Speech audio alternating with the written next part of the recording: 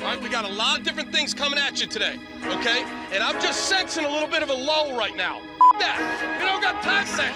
All right, let's go. Crank it. Crank it, Glenn Cross. Woo! Ladies and gentlemen, can I please have your attention? I've just been handed an urgent and horrifying news story.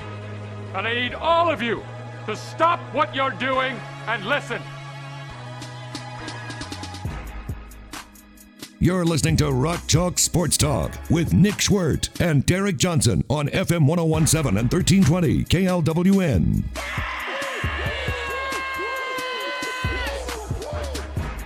Who do you think has the biggest opportunity in front of them for Kansas, whether it be increasing your role, taking advantage of that increased opportunity? Like, Mitch Lightfoot is, we know he's going to play more. We know for a fact he's going to play more. Even if David McCormick is able to play on Saturday, which it sounds like he's going to be able to play, he averages 24 minutes a game. Do you think he's hitting that 24 minutes? I certainly don't. It would seem highly unlikely that he's going to play more than 20. I think if you get 10 to 15 from David, I would see that as a huge success. Even if he didn't have COVID. Being away from the team for that amount of time, I wonder. Maybe I'm wrong. Maybe I'm overthinking this way too much, but I don't think Dave's going to play 25 minutes. Mitch is going to play more. Bill Self said on Sunday that Tyon Grant-Foster is going to have every opportunity to increase his role because we know now that Jalen Wilson did not travel with the team. He's not going to play in either game this weekend. Jalen Wilson is your Swiss Army knife. He's your best defensive rebounder. He's probably your third best shooter from the outside. He is your second or third best scorer in general. He is probably your second best scorer inside. He does a little bit of everything. He provides length defensively. He's like not the best at anything other than defensive rebounding, but he's amongst the best at so many different things. You can't replicate that. But because he does so many different things, it's really difficult to figure out who is going to see their role increase the most. Like if Tristan Enaruna comes back, do you all of a sudden expect him to play more? If so, what do you expect to get from him? Same thing with, we said about Dave applies to Tristan. How much do you get from a guy that hasn't played or practiced with the team in the last week and a half?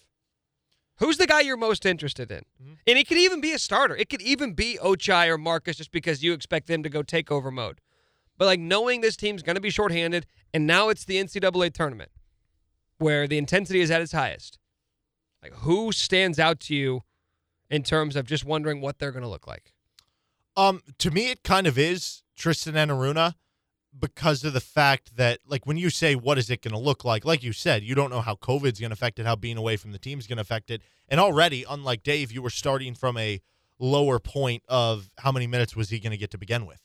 But you look at what they're facing in Eastern Washington, and, with most mid-majors, it's going to be a team who's going to play a little bit smaller, and their five-man, in a lot of cases, is going to be able to step out and shoot threes. You would think if KU played Eastern Washington at some point in the regular season, okay, cool. We'll just put Jalen Wilson at the 5. We'll put Tristan Enaruna at the 5. And they're 5 men who, may be like a solid 3-point shooter. Now he's going to have no advantages. He's not going to be bigger. He's not going to be faster. But now you have the mismatch potentially of him on Mitch or maybe a worsened David McCormick. If Tristan Enaruna can play healthy enough and maybe spell you for 10, 15 minutes, like he could be a guy that I think fits into that. But I don't know. Like, what do you think realistically is going to happen? Because to me, I've seen some people float the idea out there of, this could be a game Tyon Grant-Foster, when in my eyes, I view this more so as, this just means Marcus is going to play 40 minutes, Christian's going to play 40 minutes, Ochai's going to play 40 exactly minutes. What I was about to say. Let's start there. Let's start with what we know and then increase it. And I say 40 if it's a 15-point game with 4 minutes left. Like, sure, you let the dogs off. But 100% of all the meaningful minutes, maybe a 2-minute break here for Marcus, for DeJuan to come in or something, it's going to be those 3 guys, right? Yeah, it's March. Ochai and Marcus aren't coming off the floor unless they have to. So those guys, you're right. They're going to play 40 minutes. Christian, you could say that, but Christian hasn't played great the last couple of times out. And when's the last time he had a really, just name the game. When's the last time he was just really good from deep, where he was knocking down shots? No, I think coming into the Big 12 tournament, he was like 5 of 25 on his previous 3-point shots over like 5 or 6 games. But he has to play. Mhm. He has to play. He didn't score a single point against Oklahoma. He went 0 of 4. But he is going to, and he played 28 minutes in that game. He's going to play more than that. He could be slumping, and he's going to play because who else are you going to put out there? Mitch was so good in the first half of that Oklahoma game, right? You have to stop short of saying Mitch was just unbelievable in that game. He finishes with 11 points, 4 rebounds. He played in 20 minutes. He's probably playing 25 minutes in this game. I would guess he's going to play more than and that's the thing is whoever's out there at that position, because there's so much uncertainty, it's kind of to the point now where you say, okay, like whatever you can give, it's no longer icing on the cake as it has been for so long with Mitch. Whatever you can give us is great, right? We don't need it, but we'll take whatever you have. No, now all of a sudden you need production from him with Jalen out. The guy I'm really interested in, though, is Bryce. Bryce has that competitiveness. Bryce has that fire that you either have or you don't. Like, it doesn't always result in positive plays. Doesn't always result in production. But the way he plays, and knowing now that it's the NCAA tournament, I don't expect to see it for 5 games. I don't even expect to see it for multiple games. But if Kansas is to go on some sort of a run, if they make it to the second weekend, one of these first 2 games, Bryce is going to make a couple plays where you say, okay, this kid's special. I would say the same thing about DeJuan Harris, though. Like, and for me, it's with both of them. It's not going to be a game where you say, oh, they were the best player on the court. It's going to be moments in time. I think that's what you're referring to, right? Like, there's going to be a few moments where he hits a big shot, or he makes a big steal, or he comes in for a 5-minute stretch, and maybe he looks like the best player on the court for that 5-minute stretch. But over the course of the game, it's not going to happen. And I think, yeah, there's no way that KU can do that without both Bryce and DeJuan, I think, stepping up over. Again, it doesn't have to coincide with the same game. Maybe it does against a better opponent, but in the early rounds of the tournament, maybe that's enough. And, you know, maybe those are the 2 guys, DeJuan and Bryce, that are going to get the most impact of like a minute upgrade by Dave and Tristan playing less. You said Mitch, that's the other one. But like when you look at, for instance, Eastern Washington, Tanner Groves, he's 6'9". He was like the player of the year in the conference. You'll just put Mitch or Tristan or Dave or whoever on him.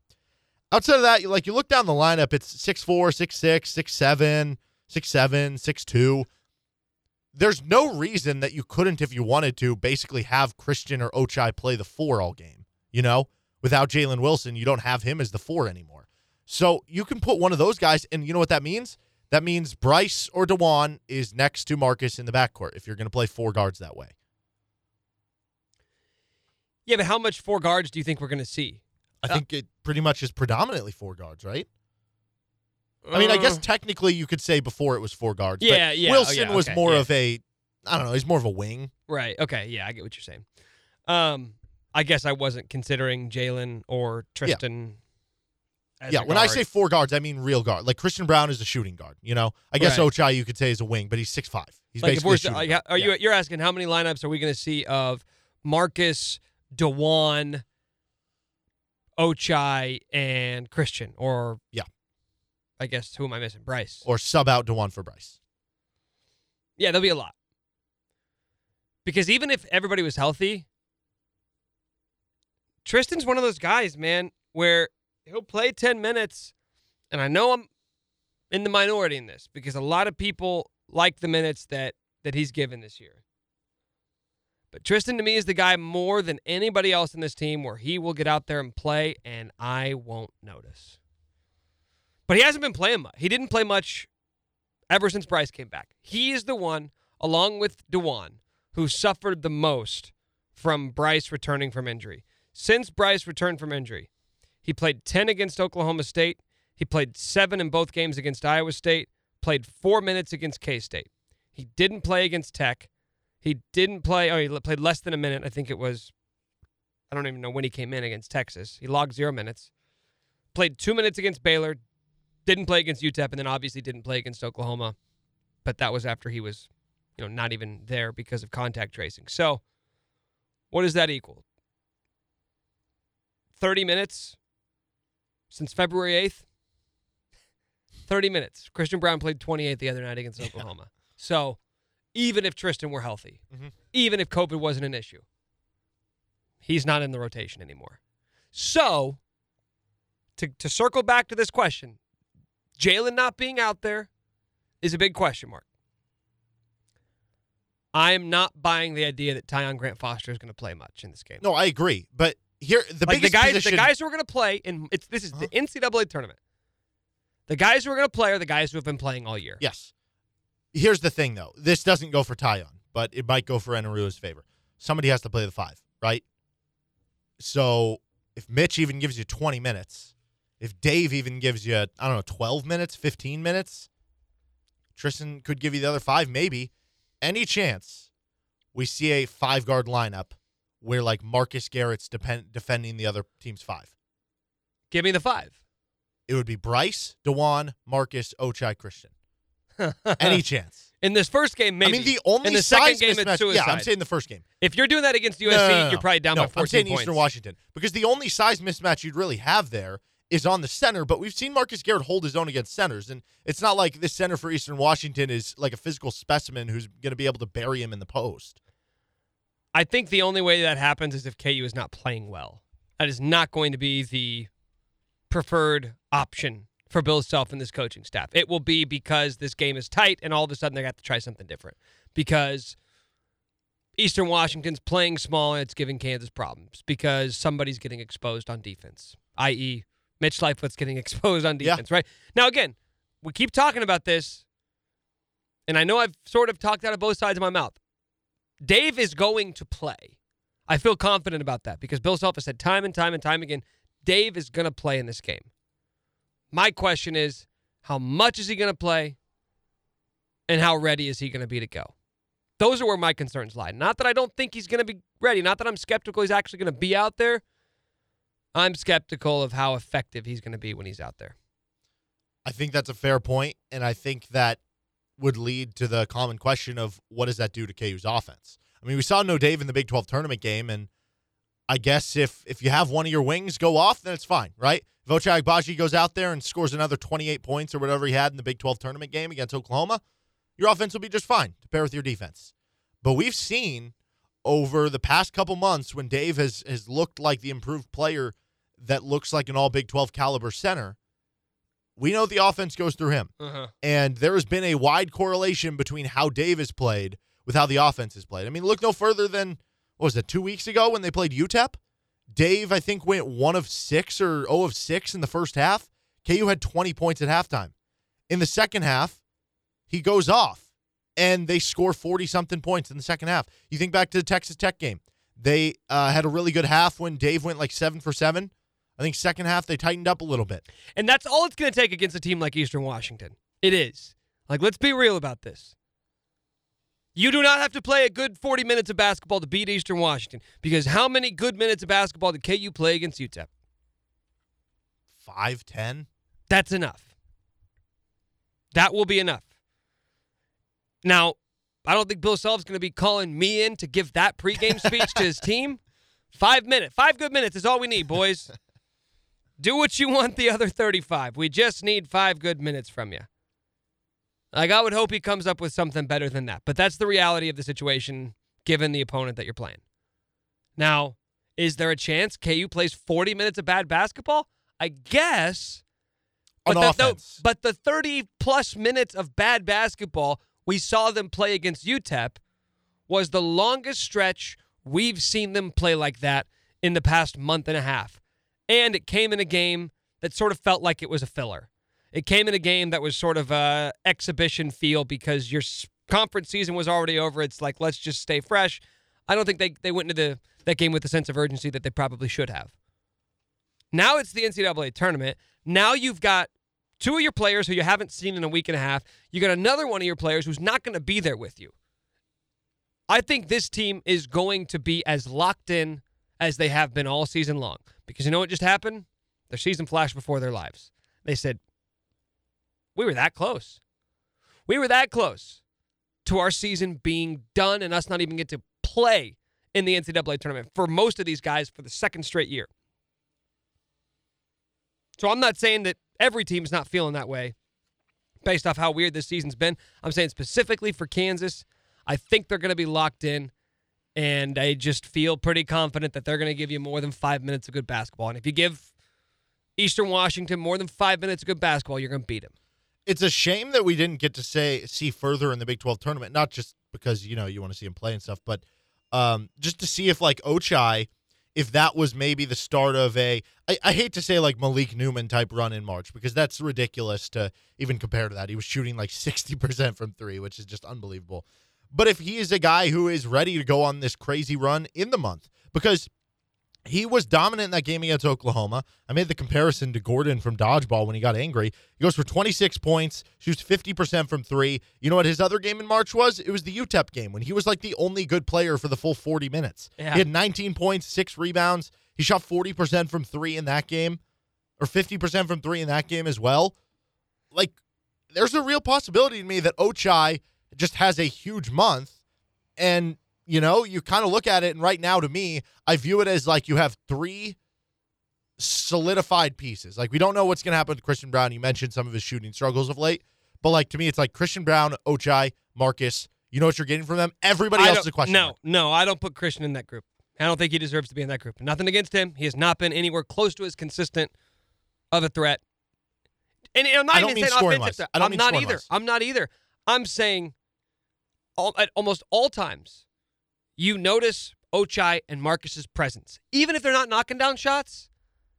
In the case of Ochai, if he's not knocking down shots, he's still shooting. He's keeping defenses honest. And Marcus, he's doing everything. Right, Christian, there are times when he can be out there for 10 minutes and you go, what's he done? Grab a few rebounds. I mean, that's his probably biggest strength. Yeah, I was going to say, he's been really good. I just think, if I'm going into this and wondering, okay, Kansas is going to have to grind some of these games out. They're going to have to grind out a game against Eastern Washington. Maybe they're going to have to grind out a second-round matchup against USC or Drake or Wichita State. The guys I'm looking at to say, okay, put the team on your back, and I have faith that you'll do it. It's Marcus 1 and Ochai 1B. And it's not because I think Marcus is unequivocally better than Ochai. It's because worst comes to worst, Marcus is going to take over and go drive downhill, get you a bucket, or get to the foul line. Do you know Christian Braun hasn't hit a three since, what is that, February 23rd? 5 of his last 29. Okay, will you say this? If Christian Braun continues to shoot like that, is this team making it out of the first weekend? Yes, they can. I say no, because with Dave, you don't know what you're going to get. You say Christian Braun has to hit shots in order for KU to make it out of the first weekend? I don't know about that. KU's won a lot of games. Well, I mean, he hasn't been hitting shots since they won 8-9. I know, but that was with Dave. With a healthy Dave, right? I reserve the right to adjust my answer in a couple of days after I've seen KU play Eastern Washington, because they're going to beat Eastern Washington. Say yes. Maybe. Say, okay, I agree. Something, just anything to confirm that you are with me there. USC, USC can beat Kansas, but like to think that like, oh, it's such a tough draw, I'm not with that. Christian Braun's got to hit shots in that game, though, right? Maybe. Say it. I won't say it. Again, we've seen him sort of be off offensively, and it hasn't mattered. And if Dave looks great on Saturday, if Dave looks like normal Dave on Saturday, it's like, oh, okay, well, we've wasted a lot of time.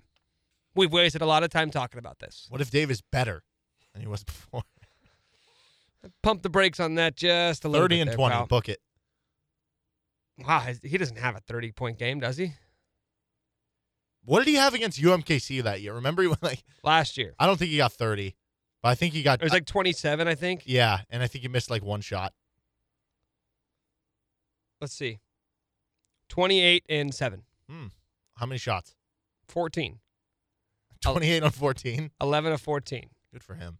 Yeah, 14 shots this year. It's like that's an average game. Well, do you put anything into Dave struggling against non-con teams this year? Because think about it, it's not just a stretch of it was early in the season. He struggled against Tennessee, struggled against UTEP early. It's the NCAA tournament, man. It's different. It's just different. We're going to find out. We're going to find out how these guys are built. We don't know with Dave. He's only played 2 NCAA tournament games. He started both of them. We forget Dave was the starter at the tail end of that 2019 season, right? With Doak injured. We don't know what Ochai is going to give you. He's got 2 NCAA tournament games, too. They're the same ones that Dave's played in. Marcus, as a senior, has 7. 7, dude. It's crazy. Even him. I think I know what I'm going to get from Marcus, but we just haven't seen it to the point where you can say it with a huge level of certainty. Let's see what Matt Tate is expecting to get from Marcus Garrett in the NCAA tournament. He's going to join us coming up next. This is Rock Chalk Sports Talk. Get your car washed because it's probably dirty right now. Whether it's, washing all the germs out, you want to get, obviously, the germs out of your car, but also you want it to look really nice. Go to Tommy's Express Car Wash. It's wash, rinse, repeat with Tommy's. And guess what? They have an app. It's the Tommy Club app, so download it. I know you have a smartphone, so you're going to be able to download apps. You don't have a flip phone if you're listening to this podcast. I'm just assuming that. And if you do, more power to you. But if you do, then you're missing out on this great deal, because if you download the Tommy Club app today, you're going to enjoy endless washing for one low price. Endless washing for one low price at Tommy's Express Car Wash. That's unlimited car washes, unlimited clean, shiny, and dry, unlimited use of exclusive app lane at Tommy's, unlimited access to all the Tommy's locations, and there are a lot of them, unlimited guest service, most importantly, unlimited happiness. That's at Tommy's Express Car Wash. KU landed in Indianapolis yesterday, at least. Those players who traveled with the team, we know they're a little shorthanded. Hopefully that won't be the case by Saturday. Let's talk about all of it with Matt Tate of the LJ World, KUSports.com, who joins us now on the show. Matt, do you find tracking the roster and who's in the travel party and what these protocols are like once they arrive in Indianapolis, do you find this just as confusing as everybody else? Because I was kind of hoping you could come on and put it into layman's terms for us today. Yeah, I can probably do that. I mean, I think it's pretty clear, at least as of the time we are talking about it here. You never know what could happen the rest of the week, or if anything changes. But you look at what KU was facing last Friday. They had 2 guys who were in COVID protocols because of one reason or another that couldn't make the Big 12 tournament and be with the team in Kansas City. And at the time, I'm sure most Kansas fans kind of thought, okay, well, sucks to not have Dave and Enaruna, and that's not ideal. But I think once everybody saw KU play Oklahoma, and I'm not even talking about outcome, I'm just saying on the court, in uniform, physically playing the game of basketball, I think it was probably a big sigh of relief, right? And it helped that they played well, but it was probably okay. That's not bad. Those guys will be out maybe, but they'll be back next week, and then we ride, that kind of thing. And then Friday happens, and you wake up Friday morning, and not only is there news, but it's actually confirmed as a positive test in the program for a player, and that turns pretty scary in a hurry, because now you've got a couple of guys who were already out for one reason or another, and you thought you made it through that, and then another one piled up, and they got very lucky in the next few days after that, because I could definitely have seen it going a different way, and things continuing to pop up at that point. So I think Kansas fans should feel pretty fortunate about where this team is at, not just the fact that they're in Indianapolis, but also that they're, probably getting Enaruna and McCormick back before Saturday, and at most, I think, at least as of now, going to be down one player. That's you take that this time of year and in this crazy season. I think that's about as good as you could ask for. And I just saw earlier today that Georgia Tech had a player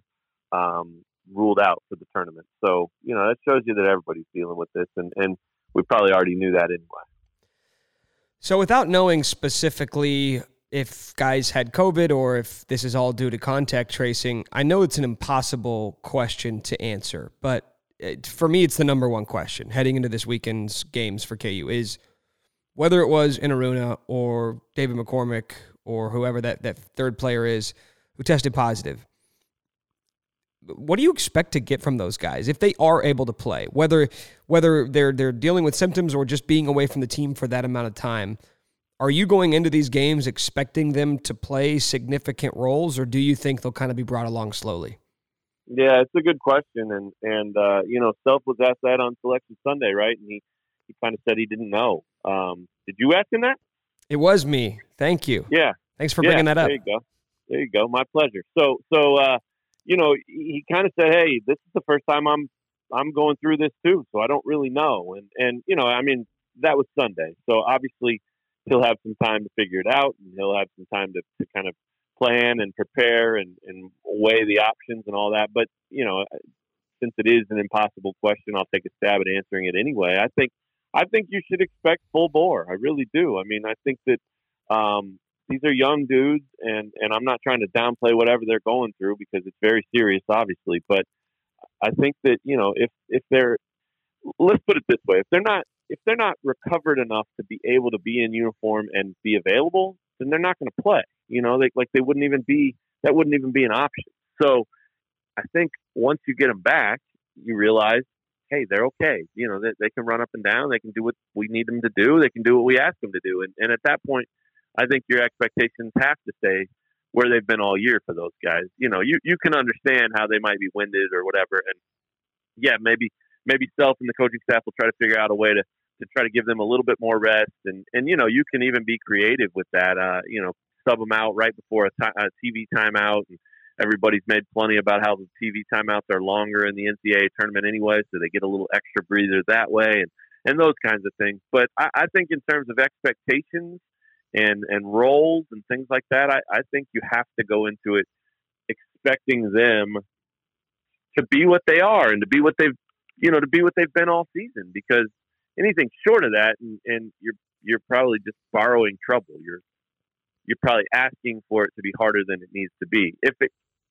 If you get out there and you find out that Dave McCormick's, just not the same and winded and maybe just can't find it, then you adjust. But I think going into it, you have to approach it the way you've approached it all season, because that's your team. That's who you've got. And hopefully they'll get an opportunity to practice a couple of times together before Saturday. That's definitely the benefit of playing Saturday instead of Friday or instead of Thursday like a normal year. So that should be beneficial for them, and they should have a better understanding then. So I don't think they need to worry about it today or tomorrow. I think by Friday they should have a pretty good idea of what they've got and how it looks, and then they can kind of formulate a game plan off of that. But I think I was talking to somebody else about this, but I think the adrenaline as much as anything will carry these guys. Like I said, they're young dudes. If they're back and able to practice and be in uniform, I think the adrenaline of getting out there and competing for a championship, starting your run in March Madness. I mean, that's what these guys live for. And so I think that should carry them through any, residual effects or any, lingering things that could be problematic from what they've gone through over the last week or so. So we'll see. It's no guarantee, and obviously those are just my thoughts. But I kind of think that's, talking to Ochai the other day, talking to Marcus Garrett, and those guys are obviously okay. But you just got the sense that these guys are just really happy to be playing basketball, really happy that the tournament's here, and there's going to be some adrenaline and excitement and juice that comes from that. And so that should be beneficial. Before the season, Matt, Marcus Garrett was maybe sort of a sexy pick to wind up on some All-American teams. Now, he wasn't that, but he's been really good down the stretch after starting kind of slow to start the year.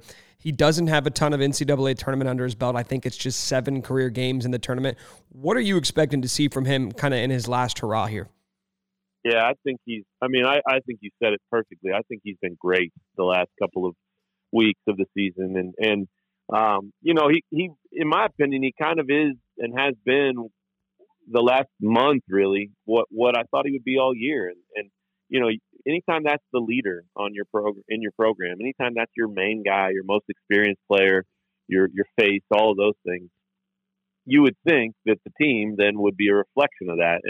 And you would think that with Marcus Garrett being that this would be a defensive-minded team. And they weren't all season, but they certainly were over the last 9 games where they really, locked in and turned it around. And he's been a big part of that. He's been a huge anchor in that regard. And I think that you've started to see some of that 2019-20 swagger back. It was a different team. He had a different role, different personnel entirely almost. But Marcus Garrett was an assassin on last year's team, and he had the luxury of doing that because he didn't have to carry so much of the weight on either end, really. He had plenty of help around him. This year, as they try to figure it out and work their way through the season and had their ups and downs and all that, I think he did carry a lot of that burden, and that kept him from being who he is 100%. But I think that at this point, I mean, once they hit their stride and once they all committed to defense and locking in on that end and having that be their identity, I think that not only made them a better team, but I think that freed up Marcus Garrett, and I think that's allowed him to kind of go back to that player that we saw last year who, he'll guard anybody. If he's in front of you, he's going to try to take the ball from you. He's swatting at it. You're uncomfortable. He's pushing you out toward half court. All those things that make him a great defender. And then I think you've started to see that rub off on guys too. I think DeJuan Harris is doing his best Marcus Garrett impersonation most games when he's on the floor, and when they're on the floor together, they're pretty nasty, above the 3-point line, making opposing guards miserable and making teams struggle to get into their offense. So I think that he's been, that's probably been a lot of fun for him to go back to that. And it's obviously benefited the team because they've won 8 of 9 going into the tournament. So, I think that he's everything you could ever ask for, and he's right where you want him to be. And they're going to need him to they're going to need him to pull them through probably a couple of rounds. I mean, especially shorthanded. They're going to need him to be great and to be that guy who sets the tone, because a lot of these guys, you mentioned his lack of experience, but most of this roster has far less experience at this level and at this time of the season, especially since last year's tournament never got played. So I think they're going to need him to be that guy and just say, hey, here we go, hop on my back. And, doesn't mean he's got to score 25 a game and get 7 steals or anything like that. But from just the standpoint of, hey, this is how we're going to play this, and this is who we are, this is what we're going to do, and it's going to win. I think he's got to set that tone, and these guys have to follow that and believe in that. And I think they will. There's no reason that they wouldn't. I mean, he's a terrific leader. He's a terrific player, and you got to have guys like that to advance in March. So I think if this is his last hurrah, and I'm still thinking there's a chance he could come back. I know he hasn't fully ruled it out, but if it is his last hurrah, though, I would expect him to give everything he's got and be as good as we've ever seen him. Maybe you're talking about even if Dave and Tristan are back, if Jalen is out, those are basically your best rebounders that you may either be without or may not be at 100%. Is that any sort of concern going into the tournament when you just look at rebounding and what you could be missing? And if so, like, who do you look at to sort of pick up the slack? Yeah, there's no question that it is. And we had it in our paper today and on our site, and I was able to confirm that it is Jalen who he did not travel with the team to Indianapolis on Monday. And so he'll be out for Saturday's game, and there's been some talk about maybe they're hopeful in a like perfect world dream, everything falls in line scenario that he maybe could come back on Monday for their second game. But I think that's a pretty big long shot, and that's not coming from KU at all. I think the coaching staff is probably preparing for him to miss their first 2 games if they're able to advance. So that's a blow. There's no doubt about it. And from the standpoint of what you were just talking about as the team's best rebounder and biggest grinder probably, right? I mean, he's just that type of dude. And so to answer your question about who will have to step up, I think the answer has to be everybody. I don't think you can look at it as a simple case of, well, if he's out, then Tristan Enaruna needs to do more. He does need to do more, but it's not just him. You heard Self on Selection Sunday mention Tyon Grant-Foster and giving him the opportunity to make an impact in this tournament.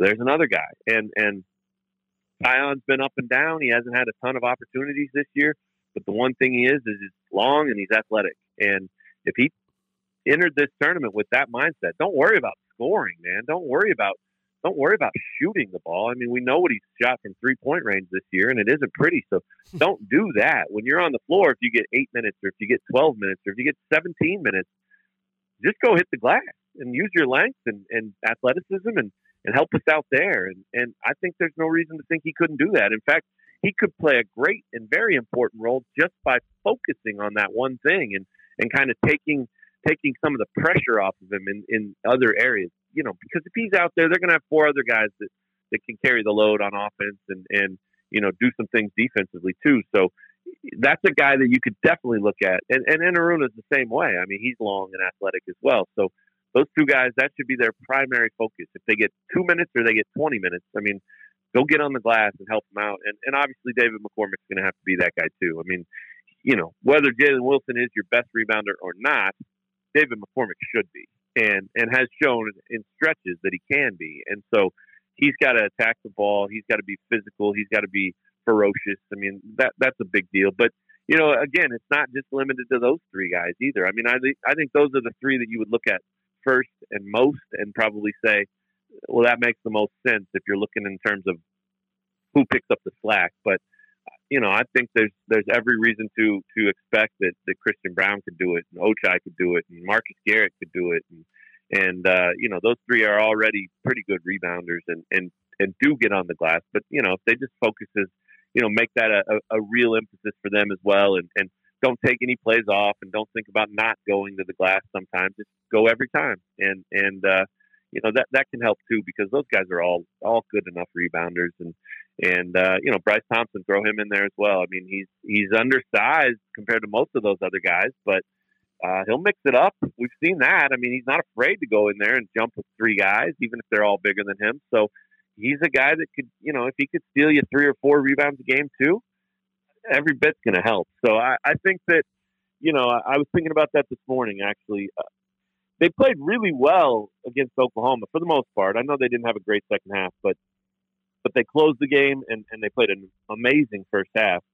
They played really well in that game without David McCormick, and that's a starter and a key piece. And so that's what you have to look at in this instance as well on Saturday. They're down a starter and a key piece, but they've proven already that they can do that, and they should have enough to kind of pick up the slack and to feel confident, to feel like they are who they are. McCormick was different because he was only averaging around 24 minutes a game, so they were used to playing half of most games without him anyway. Jalen's up in the 30s more often. I think he's only averaging 29, but he's played plenty of games of 30-plus minutes, and so that'll be a little different. That'll feel a little different, but it's a great time to have it because DeJuan Harris is coming on, Bryce Thompson's healthy, and if you can get anything out of Enaruna or Tyon Grant-Foster, then I think you have enough, and then the potential exists whether you get him back Monday as the extreme long shot or if you could win that game and you find a way to get to the Sweet 16 and then Jalen's back, the potential exists for a major lift at that point. You could get confidence, you could get a boost on the floor. I mean, we're getting ahead of ourselves a little bit there, but that would be potentially very beneficial down the road too. So it'll be interesting to see how it all plays out. But again, I think these guys are just so fired up to be in the tournament and to be playing at this time of year after what happened last year that they're going to be ready to go and they're going to give it all they've got. And they should play loose. They should play with a free mind. They should play with nothing to lose because they're not one of the top seeds and they're not a favorite to go to the Final Four. So we'll see if that benefits them. We've seen sort of a lot of different versions of this when you think about guys at Kansas making their legacy or establishing themselves in March. You have the Cole Aldridges who kind of were ancillary role players who came out and just had one big game, but that was enough to make you realize, okay, this guy's the real deal. You had a guy who we already knew was a good player, Jeff Withey, who comes out and sort of establishes himself as he's more than a good player. He's one of the elite defenders in the country. You had Malik Newman from a couple of years ago go from a sort of disappointing season to all of a sudden leading the team to a Final Four. When you just think about guys who have made their names in March, I don't know if you can necessarily call your shot in this regard, but who's somebody you think would be the leading candidate to perhaps do that for this Kansas team? Man, that's a good question, but I think it has to be Ochai. I mean, I'm looking at what he did the other night against Oklahoma, scoring 14 points in a row. 26 was his career high. He got a little upset in that game. He got knocked to the floor, and I'm not saying it was necessarily dirty, but it was a little extra. And he got a little upset by it, and I think he responded in kind. And I think Oklahoma paid for that. So I think that if that's the switch, if that was the moment where he flipped that switch, that's absolutely what he should aspire to play like the rest of the way. I mean, because he's a terrific shooter. He takes good shots. They don't always go in, but nobody's shots always go in, So I think the best thing you can do is continue to work and get the shots you want, and then you'll take your chances because he is a terrific shooter. His form's phenomenal. He doesn't force bad looks. I mean, if it goes up, it's usually because he's got his feet square and his shoulders square, and he's got some room, and he takes good shots. So you take your chances with that guy, and you like him looking to assert himself. You like him being aggressive, and he did it at the free throw line. He did it, attacking the rim, and then of course he did it with his 3-point shot too. So I think that has to be the guy. I mean, not only does he have the ability to do that, but he's also a veteran, and he only got to taste the NCAA tournament 2 years ago because they only played in 2 rounds, and he was a freshman, and it just was a barely scratching the surface type of experience.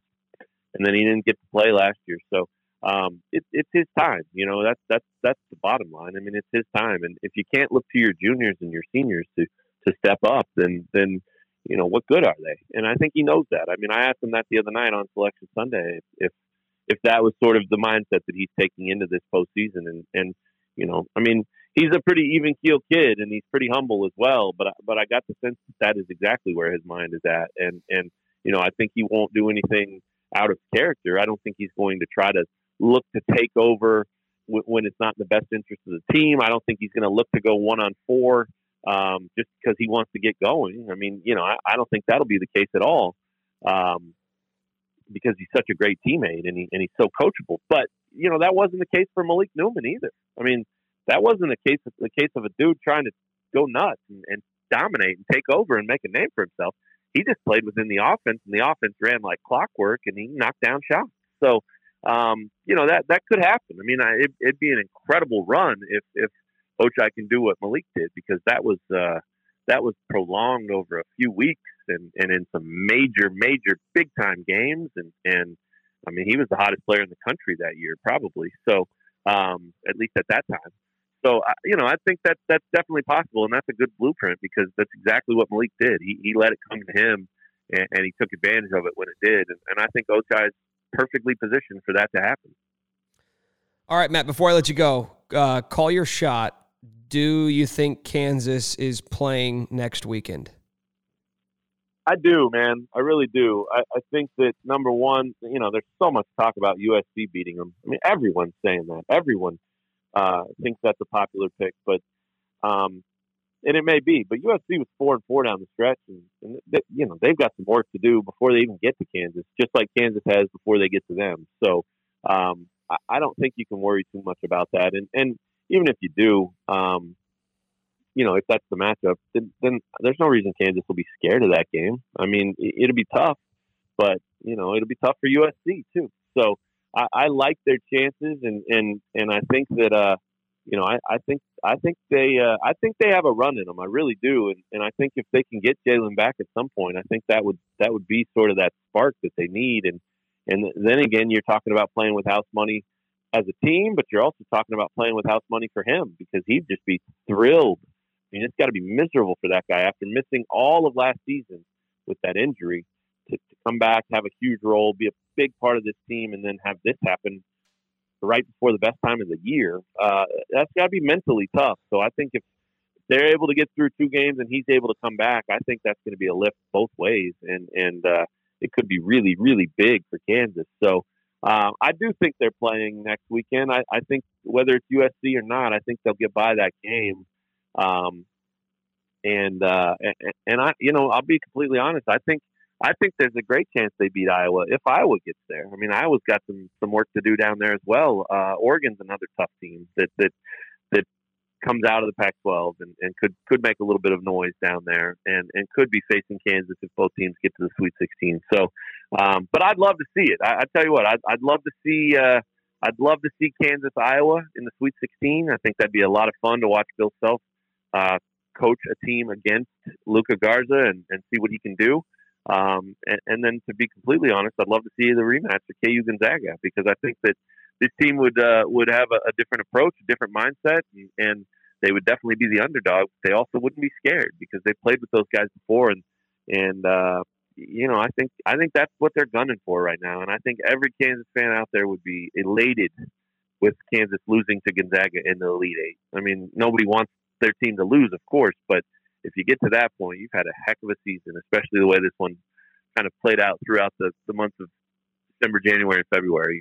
So I'll be completely honest. That's what I've got in my bracket. I've got KU losing to Gonzaga, and I'll tell you what too. I'm even more surprised by the fact that I've looked at a lot of like national writers and different websites that put their picks out there.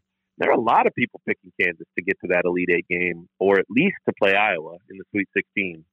So pretty wild that's where they're at. But they got to get there, and they got to play great basketball to make that happen.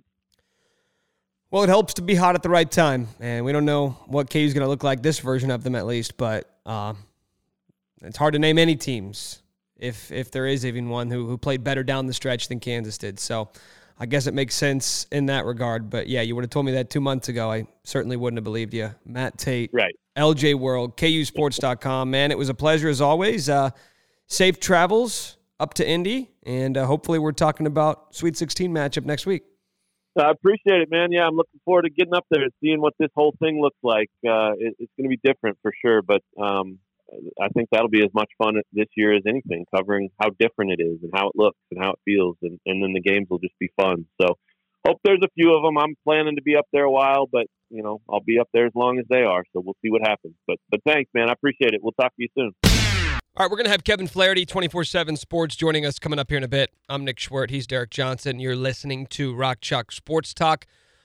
I have a bracket in front of me, essentially at all times I have over the past 48 hours, yet I only filled out one. I always do it like this. I fill out one immediately upon the bracket's release, no research, and then I don't touch it again until maybe Wednesday night. I can't do the constant tinkering. You overthink a lot when you're doing that. I go through, and I oftentimes am picking underdogs to win games that I know nothing about. Like, there's a few teams, right? That's everybody, though. That is like if you work in a normal office, that's the office tradition. You come in on Monday, and all of a sudden you're the biggest UC Santa Barbara expert ever. Yeah, exactly. Yeah.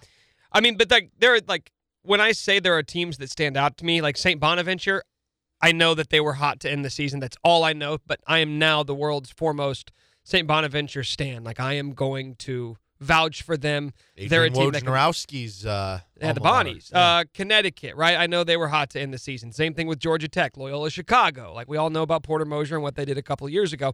So there are a few teams I know a little bit about, but that's why I take some time over the first couple of days. We yesterday identified the teams that are capable of making the Final Four and the teams that are capable of winning it all based purely off statistical data. I think we had 16 teams that are capable of making the Final Four, and we only had 3 teams that were capable of winning the national championship, being Gonzaga, Virginia, and Houston, even though Virginia's dealing with their own issues.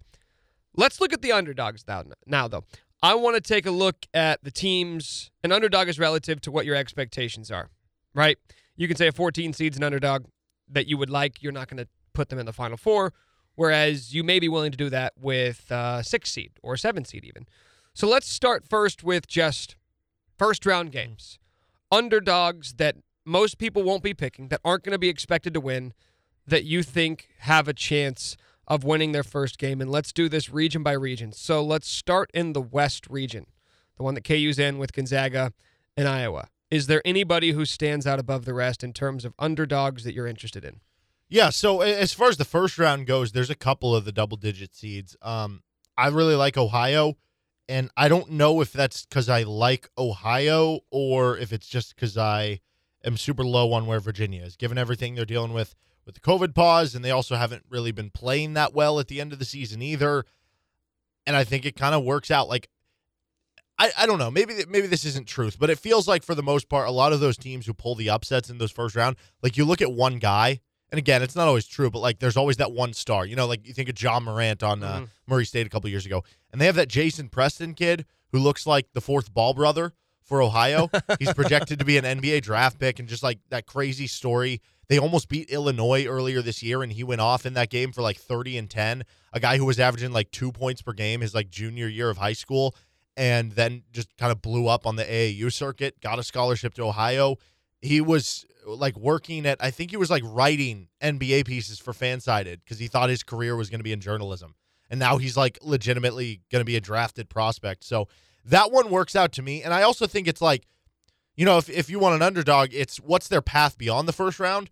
Not saying that, again, they'd be a Final Four team, but I don't think the winner of Creighton UCSB, because that could go either way too, that'd be a winnable game too for Ohio. So I think it'd be very possible they get back to the Sweet 16, which is where they were when they were in the tournament last time. Yeah, I could say that, but it's not because I like Ohio. It's simply because the same thing that you just said. I don't really think Virginia's in a good place. For example, if Purdue was their 4 seed, I would be picking Purdue. If Florida State was their 4 seed, I'd be picking Florida State. But because it's Virginia, that's almost an easy one for me. In this region specifically, there are more teams I don't like than teams I like. It's easier for me to pick a team to just bet against than it is for me to pick an underdog to bet on. The same thing you're saying about Virginia for completely different reasons. I kind of wonder about Creighton, and they're playing UC Santa Barbara, who I think I heard earlier today has a grand total of 1 NCAA tournament win all time. So maybe it wouldn't be the best idea to bet on the outlier, bet on number 2. But this is a team that's lost 1 game in 2021. Now, yes, they play in the Big West, so it may not be that impressive, but their statistical profile is pretty interesting. They're one of the most experienced teams in college basketball. And experience to me is something that, while it's not going to win you the national title, that can be the difference in a round 1 or a round 2 game. Like, once we get to the Final Four, give me the most talented team. I don't care that this team has 4 seniors and a junior in their starting lineup. If the other team has a bunch of freshmen and they're all going to be in the NBA next year, give me the team with the NBA players. But the first round, UC Santa Barbara is an experienced bunch. They don't make a lot of mistakes offensively. They avoid turnovers. They get easy shots inside. They're a team that's been playing together for a while now. Against a Creighton team, tell me how much this factors into it for you. Like, we know what happened with McDermott and his comments about come back to the plantation with me after they lost a game. He got suspended, obviously rubbed a lot of people the wrong way, including players on his team. Aside from that, Creighton was not playing good basketball late. They weren't. This is a team that had to shut down for a couple of weeks there at the end of non-con play due to COVID issues.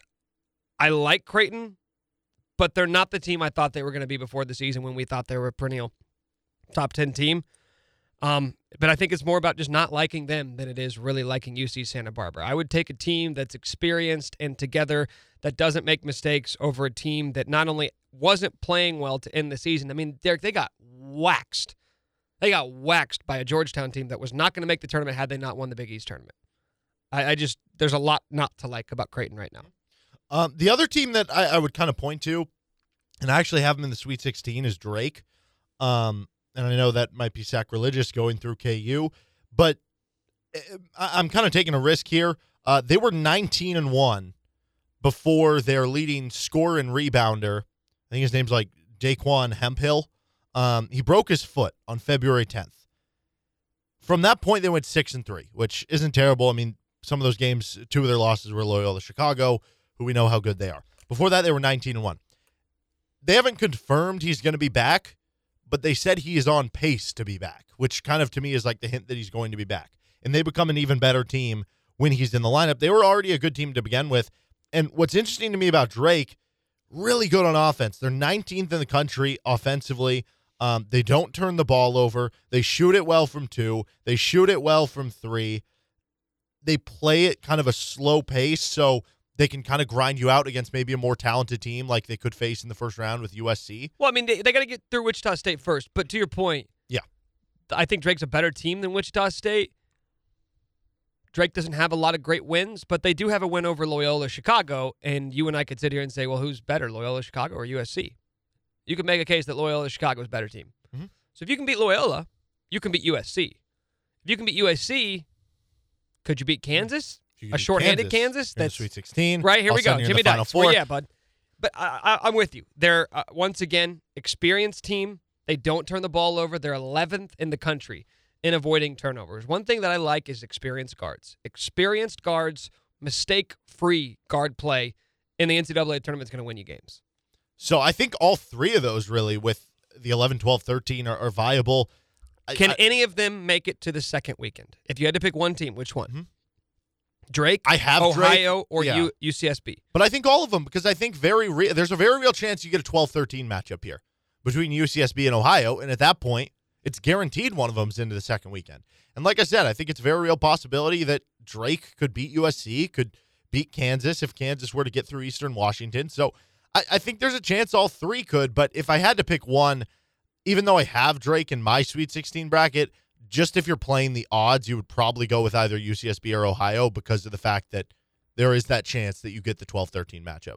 Yeah, it's one extra game that you have to play, and I would just bet against the numbers at that point to win 2 games instead of 3. I would probably take UCSB. I just think their profile is better, and Creighton wasn't playing good ball to end the season. They've got things off the court that you're worrying about too. So one thing that's interesting about this bracket as a whole, and it goes for those 3 teams, although UCSB a little less, most of the teams with the exception of like Kansas, they're offense-based, right? Like Gonzaga's really good at both, but they're better offense than they are defense. You go down the line, that's the case for a lot of these schools, especially for like Ohio and Drake. UCSB is a lot more balanced than those other 2. all right, let's move on to the East region. This is actually my favorite region in terms of Direction? potential upsets. Yeah, I do love, just generally speaking, East. But I've got about 4 teams circled here that I think could make a legitimate run, including a couple teams that I wouldn't be shocked to actually represent the East region in the Final Four. I would start, if we're just going to go down the list here, people really love LSU. Mm-hmm. They've got Cameron Thomas, who is one of the best individual talents. They got 3 dudes in college basketball. But the 2 hottest teams in this region, actually, I would say the 3 hottest teams, and I would say these 3 teams over the past month have looked like legitimate top 15 teams in the country. There's 3 of them. And LSU ain't one of them. St. Bonaventure, BYU, and Connecticut. I think all 3 of those teams have a chance not just to make it to the second weekend, but if you get to the second weekend, I wouldn't be shocked, especially in the case of Connecticut and BYU with their path. Okay, I'm to sorry. see them go to the What Final month Four. are we in? We're in March. I think you mean January, February. Izzo? Michigan State? No, Getting by BYU? I'm not buying it. No? No.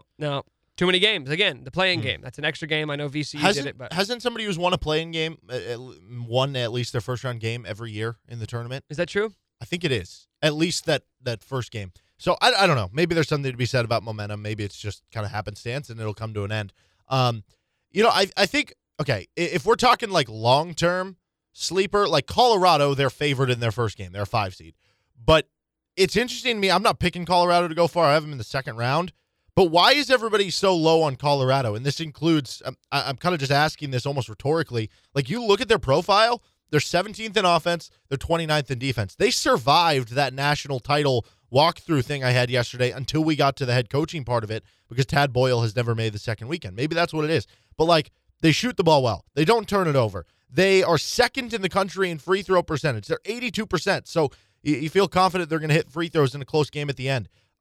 They force turnovers at a pretty solid rate at the other end. They rebound on both ends of the basketball. They prevent a lot of great looks inside. They had a lot of success against a good team in USC. Like, you look at their profile, and if you just blinded out the name Colorado or blinded out the idea that their coach has never been to the Sweet 16 or better, you would almost look at the team and say, hey, maybe they're a sleeper, but nobody is talking about them. No, I don't like Colorado at all. They've lost too many games against opponents they shouldn't be losing to. Like, look at their record down the stretch. You lose to Oregon State. They have a loss to Cal in there. I'm trying to think of who else they dropped games to over the past month and a half. Utah, they had a loss to. I don't like them. They're the type of team that could beat teams better than them, but they're also capable of losing to Georgetown. You know who the deep sleeper is in this? It's Abilene Christian, not to make a deep run like some of those Just other to win a teams. first game. Win a first game.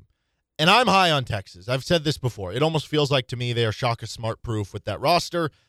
But there is this idea in the back of my mind that they are going to lose this first game to Abilene Christian. And the reason why Abilene Christian is really good defensively, they're 30th in the country on KenPom and adjusted defensive efficiency, first in the country in forcing turnovers. They're 12th in the country in effective field goal percentage defense. They limit your 2-point shots. They limit your 3-point shots.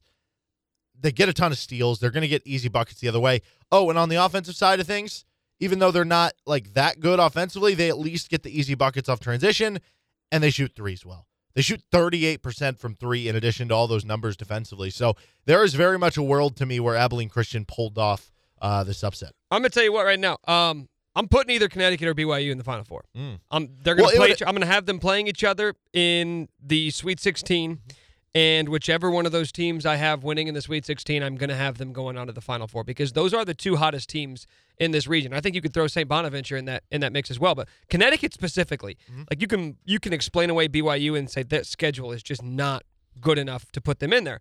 Connecticut though, they don't have a ton of marquee wins. They did beat Georgetown by 16 earlier this month, but they have 2 losses over the last month, an 8-point loss to Villanova and a 3-point loss to Creighton in the Big East tournament. But some of these wins, they're just killing teams. They beat DePaul by 34. They beat Georgetown by 16. They beat Seton Hall by 11. They beat Marquette by 18. They beat Georgetown by 13. They beat Providence by 12. Like, they're not getting into coin flip games and barely eking out wins. They're killing everybody they play, and their only 2 losses in the last month to Villanova and to Creighton, who are both top 25 teams in the country. Connecticut is one of the hottest teams in the nation, yet they're a 7 seed. That's why I consider them to be a sleeper, because it wouldn't shock me if they wind up in the Final Four. I think part of it, too, is you just see Connecticut lower seed. That could be dangerous for others. Well, and to your BYU point, too, if Abilene Christian beats Texas, Abilene Christian almost beat Texas Tech. They played Arkansas close, so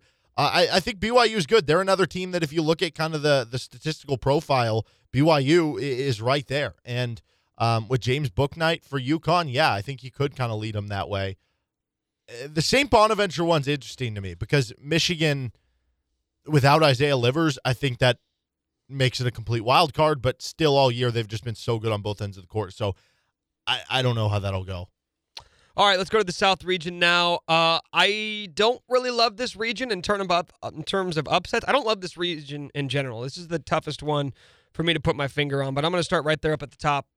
Going with, like, this is what I'm looking for potential upset candidates is teams who are really cold right now or teams who are really hot right now. If you're cold lately, if you're cold over the last month or two, I'm not going to expect you to flip a switch in March. Vice versa, if you have been playing your best ball and sort of peaking heading into the postseason, you're going to be the type of team I could see winning an extra game or two more than most people are expecting. North Carolina fits that bill to a T. They're really hot. They could be facing a somewhat cold team, at least relative to what they were doing early in the season, Baylor, in the second round. That's why I start with North Carolina. Yeah, I like that. I actually yesterday switched my pick from Wisconsin to North Carolina after I remembered the Roy Williams stat. He's never lost in the first round. So if he can get by that again, then all of a sudden, now you do have a little momentum. You've got a really talented team. The only thing that scares me there is Baylor's guards are obviously killers, and North Carolina, all their guards are like freshmen. So that could be problematic. But North Carolina would have a big advantage down low. They could kind of throw numbers at them with their big men, and then at that point, I guess you're just kind of hoping that Baylor has a bad shooting day. So I kind of like that one. The other team that I would look at, though, is on that same top half of that bracket. It's Winthrop. And I think this is the same thing with Ohio. Now, Winthrop is actually good. They only lost, one game all year, and they have like a pretty fast-paced, explosive offense. They've got a big man who is really good that should be able to go toe-to-toe with some of these Power 5 level big men. But it's to me more about Villanova, what Villanova isn't doing right now with Colin Gillespie injured, Justin Moore is injured, and they've been kind of fallen off, so to speak. And already to begin with, it wasn't one of the better Villanova teams we've seen. They were already trending to like a 3 seed before the injuries. So I would kind of look at that. And I think there could be some mess in the top half of this bracket. Like if North Carolina, maybe they could upset Baylor. Maybe Winthrop could make a Sweet 16. Maybe Purdue could make it to the Elite Eight or further. Yeah, like that's not somebody I would consider to be a dark. If you're a top 4 No, Purdue's seed, not. No. But yeah, I get what you're saying. Like Texas Tech, it would surprise me to see Texas Tech make it to the Elite Eight or the Final Four. Would it though, given their side of the bracket? I mean, that's I the get only what you're thing. saying. I'm saying based off the way they've played this year. Right. But given their side of the bracket, like how comfortable do you feel with like any of these top seeds? That bottom side, dude. Like I don't envision any of these teams. Like I feel like this is just setting up for one of those because when sometimes there's like years where it's like I don't like any of these teams, and then it's like, oh, Butler won the region. That's exactly. why, you know? Like that's the thing. I circled Virginia Tech. Virginia Tech's played like 3 games in the past month, and I think they've only have one win in the last 4 weeks. Yet I circled them and go, well, I mean, Florida's been cold as of late. Ohio State I never really bought into. Is Arkansas going to the, I mean, maybe the must bus is going to the Final Four. Colgate, they're number 9 in the net. That would be validation for the net, the validation they've been searching for. Colgate, only 1 loss on the season. So, yeah, you're right. There's just not a team that really inspires a ton of confidence. That's why I think you could make a case for basically anybody that you wanted to, and all you have to rely upon is the fact that nobody else is really that hot. Okay, let's get to the final one, because I think there's some interesting candidates in this region as well, the Midwest region. Loyola Chicago and Georgia Tech is one of the most interesting matchups of the first round, because you've got Loyola Chicago, a analytics darling. Ken Pom has them as the 9th-ranked team in the country. They've been up there seemingly all season long, yet because of their lack of impressive wins and their lack of impressive opponents, they get the 8th seed. Meanwhile, you've got Georgia Tech, who was one of the hottest teams in the country. Now, you wonder how much that matters in the ACC. That wasn't great this year, and they didn't get a ton of great wins down the stretch. But I want to say they finished the year 8-0, right? They won 8 in a row to finish the season. Even if you're not doing it against quality opponents, to not slip up at any point, that tells me that you're a team that at the very least is close to your ceiling, even if you're not doing it against, like what Illinois and Michigan and some of these Big Ten teams had to do down the stretch. So that team wins that game. I want to say you could go on a run, but then you face another team that you would say not just the hottest team right now, they've been one of the best teams all year long in Illinois. So maybe it's sort of a moot point with whoever wins that game. Yeah, but Sister Jean got the clear. She will be in attendance, so I don't know if that changes your pick at all. Well, I haven't even made a pick yet. Oh. But it doesn't. I don't think either one of them are capable of beating Illinois, because Number Illinois 1 defense in the country. Illinois Cameron Krutwig. Illinois is really hot too right now, and also has 2 of the top 15 players in the nation. So that one, not so much. The one that I really love in this region is Liberty. And Liberty, to me, has the makings of being a team. And I love this, too, because not only is it a team that I like, it's a team that is playing somebody that everybody else likes. A lot of people are putting Oklahoma State in the Final Four, which tells me Oklahoma State going to lose early. And what better team to pull off an upset than Liberty, who takes more threes than anybody in the field. Nobody shoots more threes than Liberty, and they're knocking them down at a 39% clip. That ranks 10th in the nation. You know what else they do at an elite level? They don't turn the ball over. They're 19th in the country in avoiding turnovers on offense. They're a great shooting team. They don't turn the ball over. Defense is a bit of an issue, but the one thing they do really well defensively is defensive rebound, which I would argue is the most important defensive statistic. This is an interesting team going up against a very young team in Oklahoma State that for the longest time we said was Cade Cunningham and a bunch of dudes. They're hot late. I'm not going to take that away from them. They still scare me in terms of I don't know if I want to put a ton of confidence behind the Pokes. I think Liberty could win that first game, and from there you've got Tennessee, who's injury-plagued. They've hit a bit of a rough stretch to end the season, or Oregon State, who wouldn't have even been in the tournament had they not made their way through the Pac-12 tournament. That 2-game tournament, right? We talk about Bill Self saying you got to win your 2-game tournament. That's a really weak one, in my opinion. And I think Liberty could easily come out on the right end of that. I would not be surprised if, I'm not picking it, but if Syracuse made an Elite Eight run. I don't like the bottom half of this bracket. I don't know. West Virginia makes shots, but they're bad on defense. Houston, I don't really trust Houston. Like, I don't think Syracuse is that good, but 2-3 zone in the NCAA tournament, we've seen it before. So I wouldn't be that surprised if they went on a Sweet 16 Elite Eight run. Give me your favorite, though, of all the teams that we have mentioned. Well, it's actually a team I forgot to mention in the West. I have Oregon in the Elite Eight. Okay. They're, I think, 13-1. They only have 1 loss since their point guard came back. Hot right now. They've got a true NBA pro, probably first-round pick, in Chris Duarte, or maybe it's Thomas Duarte, one of the two, who was just named an All-American. I don't know. Iowa's really good, but if they can get by Iowa, I like their Sweet 16 draw, and then you're probably cut off from there. I like Connecticut in terms of long-term, like teams I could see cutting down nets. I like Liberty in terms of a team just to make the second weekend. So I'm going Liberty, UConn, and then give me St. Bonaventure and BYU. I didn't know I could pick 4. Third and fourth. I ranked them, though. I didn't pick 4. I ranked them. I gave them in order, so broke it down in specifics. All right, let's talk to Kevin Flaherty, 24/7 Sports. Let's see if he has any good upset picks for us. We'll do that coming up next. This is Rock Chalk Sports Talk. All right, so Derek and I just gave you some of our favorite upsets for the NCAA tournament. Let's find out if our next guest has any good ones for us. Kevin Flaherty, 24/7 Sports, joins us now on the show. Kevin, whether you're looking at teams just to win a first-round matchup or advance into the second or even third weekends of the tournament, who are the upset picks that stand out in your mind? You know, maybe the most obvious one that just hits you over the head the second you look at the bracket is Winthrop over Villanova. I think when you look at, what Winthrop has, the kind of team they are, they're kind of an awkward matchup.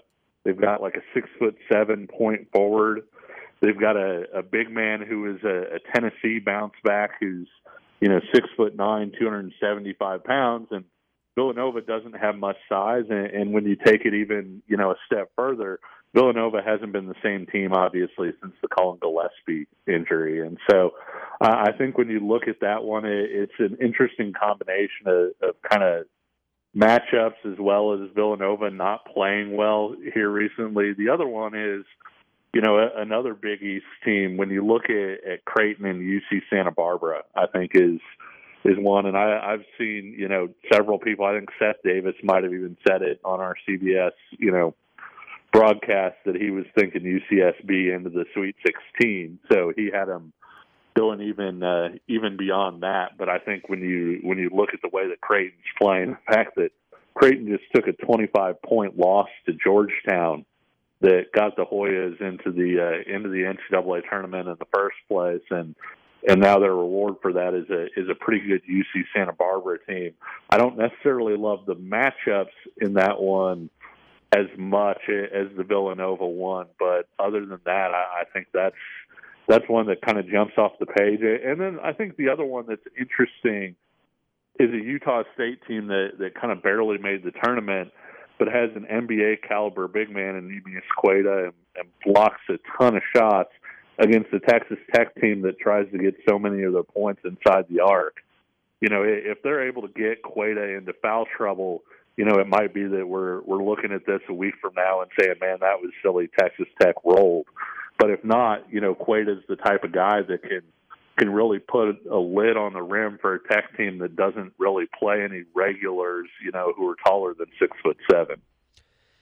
Tech was a team that we were just sort of talking about, and it's, to me, less about them and the confidence they've inspired over the last month or so, and more so about I don't know what to do with the South, because for the longest time it was Gonzaga and Baylor versus the field, but as the tournament is now here and we see the way it's panned out, I don't know what to think about Baylor. And if I can't look at Baylor with confidence and say they're coming out of the South, it becomes really difficult for me to pinpoint the team that I like from that region. Yeah, it's really tough with Baylor because, and it's funny because I've gotten a lot of questions and a lot of heat for even talking about Baylor's defense. You get Baylor's fans who come on and they're like, well, we're just fine. You're just looking for something negative about our team. You get other people who say, pointing out the fact that Baylor's defense hasn't been the same since the COVID pause. Well, how long are they going to get to use that excuse? And it's not an excuse to say that, hey, before the break, here are the team's numbers. And after the break, here are the team's numbers. And before the break, Baylor's defense was sixth, I guess the equivalent now of fifth in the nation in points per possession that they allowed per game. When you looked at the average points per possession they allowed, it would have been the equivalent of the fifth best defense just in raw points per possession. When you look at them coming back, Nick, it's something like 317. So we're not looking at, a small change, or somebody asked me the other day, well, could a ramp up in competition have caught? No. You're talking about literally more than a 300 spot difference. And one of the problems has been that they've had kind of different defensive problems depending on the game, right? Like against Kansas, the rotations weren't necessarily there, and they've had some issues with that, and Kansas was able to get to the rim pretty well.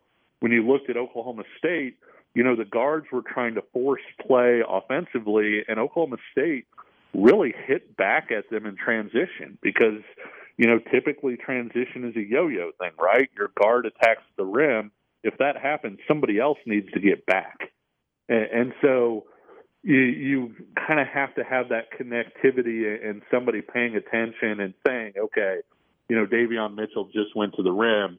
It's my job then to take over for Mitchell's defensive responsibilities because he's not going to be able to outrun everybody to get back. And that wasn't there. And so with some practices, could Baylor fix its defense? Of course. You look at the defensive players that they have, with Davion Mitchell and Jared Butler and Mark Vital, all those guys are among the top 5 or 10 defenders in the Big 12. And yet at the same time, so many of their issues aren't problems with individual players. It's more that they don't have that sharpness and that chemistry that you saw, in early February or late January. And so Baylor is a team that would terrify me to bet on that team to go to the Final Four right now. Yeah, I just want nothing to do with betting on that region. I'll be honest, I have Purdue in, and I don't know if it's specific to this year and the weird circumstances, not just with how the season's been, but how the tournament is going to be and testing protocols and having to stay in Indianapolis for 3 weeks potentially. But I'm favoring teams that are coming in hot more than maybe I have in other years. And that's why I just looked at Purdue and I said, okay, well, Baylor's not trending in the right way. Ohio State, I never really bought into. Arkansas, maybe, but kind of the same thing. I never really bought into them. Purdue played in the best conference, was kind of hot there to end the season. That's what I look at. I'm doing it all over the place. I did it with, I have Illinois in the Final Four because I think they're one of the hottest teams in basketball. I have Connecticut, Kevin. I have Connecticut in the Final Four because I think they're red hot right now. Do you think that matters this year? Do you think it matters any year about peaking at the right time, or is that something we only say before the tournament begins? I think it matters. I think it's really interesting, though, and to your point, I had a Maryland fan message me today and say that he felt good about Maryland's chances if the right Maryland team showed up. And, I just wanted to respond back and say, well, that's the entire field pretty much, with the exception of Gonzaga or a few different teams, so many teams have put that out into the universe this year, I guess you would say, where if they're on, they can play with anybody. And if they're not, they can lose to just about anybody. I think you've seen that out of Kansas this year, in terms of when they've played well and when the defense has been on and everything else.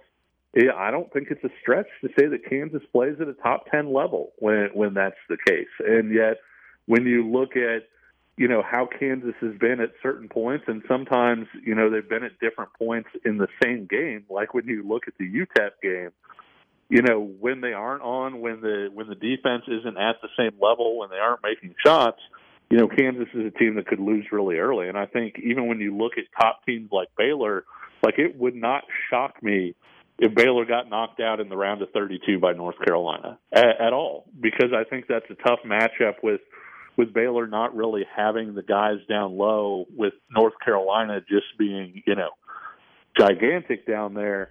And if the guards aren't playing the kind of defense that they were earlier in the year, if they're just even at 75% of that could be a really troubling matchup. And so you look at what you're talking about, yeah, UConn could be a really tough matchup for people, depending on, who all shows up and how well they played. Purdue is a really, really tough team, and I think they got quite a bit back when some of their shooting returned from injury, and they play something, Nick, like 5 freshmen, fairly extensively, and those guys have kind of grown over the course of the season. And so Purdue isn't the same team today that they were 2 months ago. And so when you look at a team like that that's kind of, gained some momentum, and you look at the reasons for that, guys coming back from injury, young players developing, et cetera, I think that is a good reason to look at somebody and say, hey, they have a chance to potentially go a long way. The interesting thing to me will just be, with the gym set up, with, limited fans and everything else, who makes shots? And I think that's one of the wilder things about trying to predict this year's tournament is, with a couple exceptions, you're just not confident in somebody being able to knock down shots consistently. To that point about teams being hot, Oklahoma State, as hot as they come with how they finished the season, yet kind of feel like they got slighted a little bit. Seemed like they were locked for a 3 seed. They wind up on the 4 line. And they get kind of a tough matchup with a Liberty team who likes to shoot a lot of threes, and they hit a lot of threes. What do you think about Oklahoma State's draw and how you feel about them just in terms of confidence entering the tournament? I love Oklahoma State overall, but like you said, it was a really, really tough draw. It's when you look at Liberty, the other thing that really stands out, not only are they one of the elite shooting teams in the nation, they also are outstanding at not letting teams get into transition. And obviously Oklahoma State, butters a pretty significant portion of its bread out there in transition. You can look at 2 of their games when you look at the Kansas game and the Baylor game and basically say how many points Oklahoma State was able to get in transition were things that swung those games the Cowboys' way. And so that's another thing that you look at it and say, okay, that's one of those matchups that doesn't make you feel totally comfortable. Overall, I really like the Cowboys. I think when you look at the way Avery Anderson's come along, Boone, the fact that they have Likely back now, and obviously Cade Cunningham's playing at an incredibly high level, and pretty much every time he trots on the court, Oklahoma State's going to have the best or at least most talented player on the court. And so Oklahoma State is playing like a Final Four team right now. I just wonder a little bit, if they come out at 70% or aren't at their best against Liberty, we could be talking about this as a team that loses in the first round too. I did think they got a little bit hosed on the seeding thing, and on the other end of the spectrum, Nick, I thought it was really tough for me at least to make an argument for West Virginia being as high a seed as it was.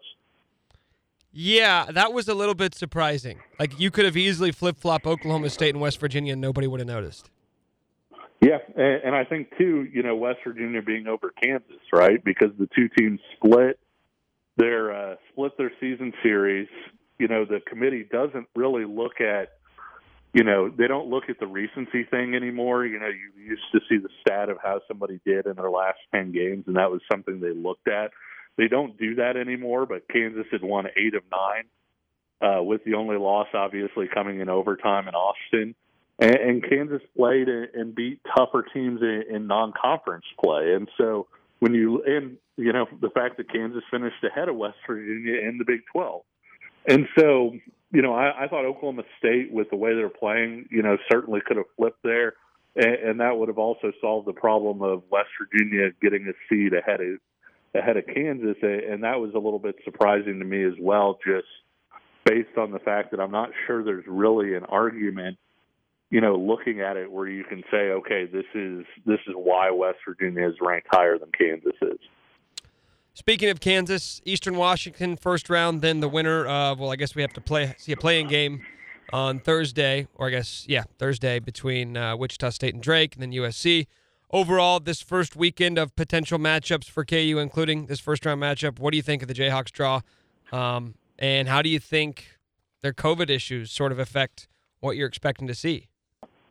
Yeah, I mean, you look at the best version of this Kansas team, I think, as we've discussed all year, involves Jalen Wilson playing at a star level. And so with Wilson, not being there, that's something that really hurts them and could really hurt them if they wind up matching up against USC. I think that's one of the areas where Kansas would potentially really struggle is, I don't know how well David McCormick would do against Evan Mobley, who's one of the best defensive big men in the country. And so, you look at the opportunity for Wilson to not only stretch the floor with his shooting, but also to sneak in and hit the offensive glass like he's done so many times over the course of the year, while Mobley is trying to stop McCormick. I think that he could have played a very big role in that if in fact he does miss that game. Against Eastern Washington, a lot is going to depend on David McCormick, and not necessarily offensively when you look at what Eastern Washington likes to do, they're a team that likes to attack you by posting up and getting seals and things like that.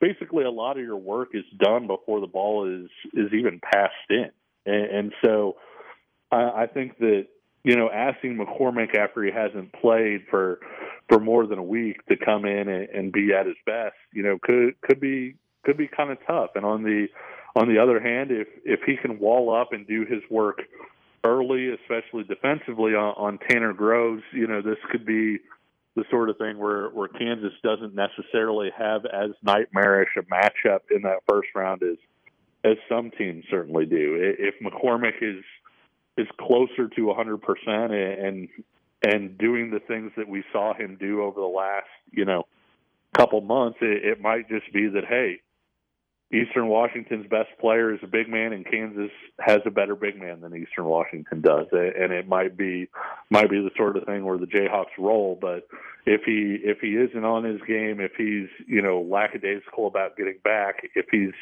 not playing with the kind of intensity that we would expect, then that's where you're looking at the type of game that could scare Kansas a little bit.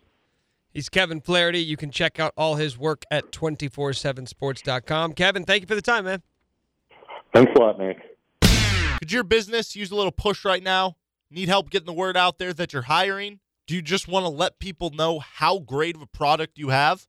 Well, you can advertise with Rock Chalk Sports Talk and or the Best of RCST podcast. For more information, contact D. Johnson at gpmnow.com. That's D. Johnson at gpmnow.com. Sister Jean is headed to Indianapolis. She basically had to beg the NCAA to let her because she's 101. She is high risk, and the NCAA doesn't want that sort of headline on their hands. But she's going, and she just gave a quote. She had a Zoom. The second they announced that Sister Jean was going to be able to go, she hops on a Zoom call. Listen to this quote. Sister Jean, quote, "I filled out my bracket. I may change it before I go down there. I don't see Kentucky anyplace. I see a few names." How about that? Do you think that Sister Jean taking just I was going to say, that has to be. She knows. Uncalled that was a for troll job, right? shots at Kentucky, yeah. Oh, she's 101, dude. Good for her. I don't know. I'm saying I don't think she knew. I think she was saying literally like she was surprised to not see Kentucky. Why didn't she say it about Duke? Kentucky's the winningest program in college basketball. Unless Kansas can make the title game, right? Yeah, Kansas has to win 5 games. Or is it 5 to tie or 5 to I think it's 5 to tie. 5 So if they win the title, oh my gosh, could you imagine Jim Nance at the end of the game? He'd lose it. Wow, no pressure. Win the title, become the winningest program in college basketball history. 2 birds, 1 stone. Okay, this is probably the last time we're going to do this, right? I don't know if we're going to do it. I don't think we should be able to do it. No, I agree. Once games actually happen in the tournament. Yep. So we've been doing a college basketball draft all season long. I have 4 teams. Derek has 4 teams. Each week we have the opportunity to drop a team and pick up somebody else. But this is the last chance we're going to do that. Loser has to buy winner a steak dinner. And now that the bracket is released, let's look at our 2 teams. Your team, you have Gonzaga, a 1 seed. Loyola Chicago, an 8 seed. Michigan, a 1 seed. Ohio State, a 2 seed. So 2 1 seeds, a 2, and an 8. I have Baylor, a 1 seed. Iowa, a 2 seed. Illinois, a 1 seed. Alabama, a 2 seed. Since you have an 8 seed, I'll give you the honors.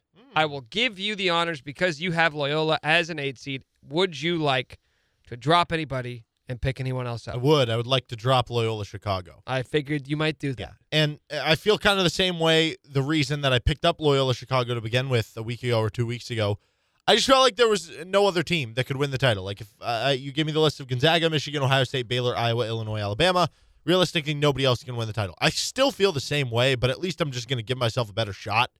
So I'm between 2 teams. Both of them are from the Lone Star State. Houston or Texas. Houston survived that little narrowing of the college basketball field for the title contenders thing we did yesterday. So I'm tempted to take them. But realistically, can I close my eyes and envision Houston winning the title? They've done it before. Have they? Yeah. Well, they've made it to the Final Four. There's a difference. Like Auburn made it to the Final Four a couple years ago. Uh-huh. You know? The other school is Texas because, Texas doesn't want a title either, though. But it's easier to see that because it's a Big 12 school, big athletic program, and they have the roster. Like, 3 senior guards, all of whom can get a bucket at any moment in time. They've got 2 guys who could be lottery picks, or at least first-round picks, in Greg Brown and Kai Jones. And then you've got that just kind of veteran big man down low who's going to be an elite rim protector and dunk it on the other end, and Jericho Sims. But it's Shaka Smart. Can I see Shaka Smart winning a title? I don't think I can. So what are you going to do? You got to do one of them. I know. Well, or you could pick somebody else. You have many other options, about, 60 of them. Do I go Purdue? You want to take a 4 seed? Not really. Be my guest. I'm going to go with Houston. Okay, that's probably what I would have done. And with you taking Houston, I don't really have anybody that I want to take because it's, ironically enough... Hypothetically, if I took Texas, would you have subbed in Houston for somebody? I don't think so. I would have either lost Iowa or Bama, but the way I have it, I kind of like it because I have one team from each region. Or you could stack it all in one region, guarantee yourself a Final Four team. But, like, if I were...